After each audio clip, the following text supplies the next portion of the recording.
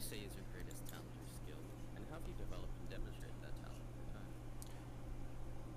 If I think that my greatest skill is probably that I'm very quick on the uptake. I understand information very easily. Like I can pick up a lot of info from like the beginning and just being able to keep it and like that was really useful in like early math in stage crew. That was incredibly useful, coding especially, just having basic knowledge over how things work like that. It was immense for that type of thing.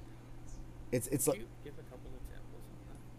if I had to, oh well, because well, like everything I mentioned has like a bunch of basic principles that like if you don't get those, you can't really develop your skills anymore. Stuff like how like which connectors connect to which in stage crew, a lot of the basic formatting issues that you'd encounter when coding.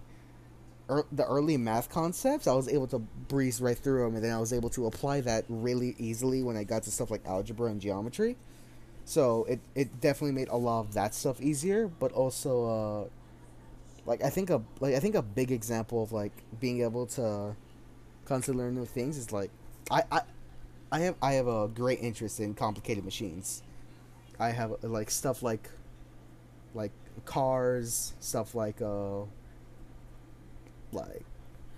like large machines like cotton gins and iron factories, stuff like that. Even guns. A lot of that stuff I have a lot of interest in just because I already know how those things work just I see. from doing research. Yeah. And it's like actually that's another thing. I don't get bored easily. That might be a good contender for like my greatest skill because like I guess referencing coding again, coding is a lot of like the way I see it, it's like it's 20% actual coding and 80% looking for the mistakes you made. So just being able to do that without get burning out or and like that is like something that I'm very grateful for because it definitely makes me quicker in doing that type of thing because I don't need to worry. I never have to like fill a quota and be like, oh, I need this much done. I'm just like, I'll do as much as I can, and then I'll be like 80% done with what I need to do. It's like, it's a lot funner. It's a lot more interesting, you know. Yeah, I personally have some experiences with coding, and I can definitely understand this. But like how often would you say you would like code and start to notice you were coding things kind of fast? Well, for me specifically, I'm trying to get into a an institute of technology, so more definitely more likely than the average person. But I'm also trying to go into computer science specifically, which is mostly coding and mostly problem solving and stuff like that. So being able to being able to troubleshoot is probably a great skill, and that comes from just this lack of boredom that I get. I see. It's like, yeah, that's the only really way I could describe it. I think I remember on the prompt that you gave me, it was something about if this skill could be trained. Is that correct?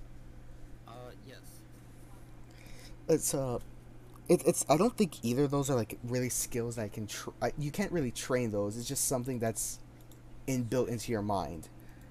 It's just the way you see things because you can't train to be less bored. You know, that's at least how I see it.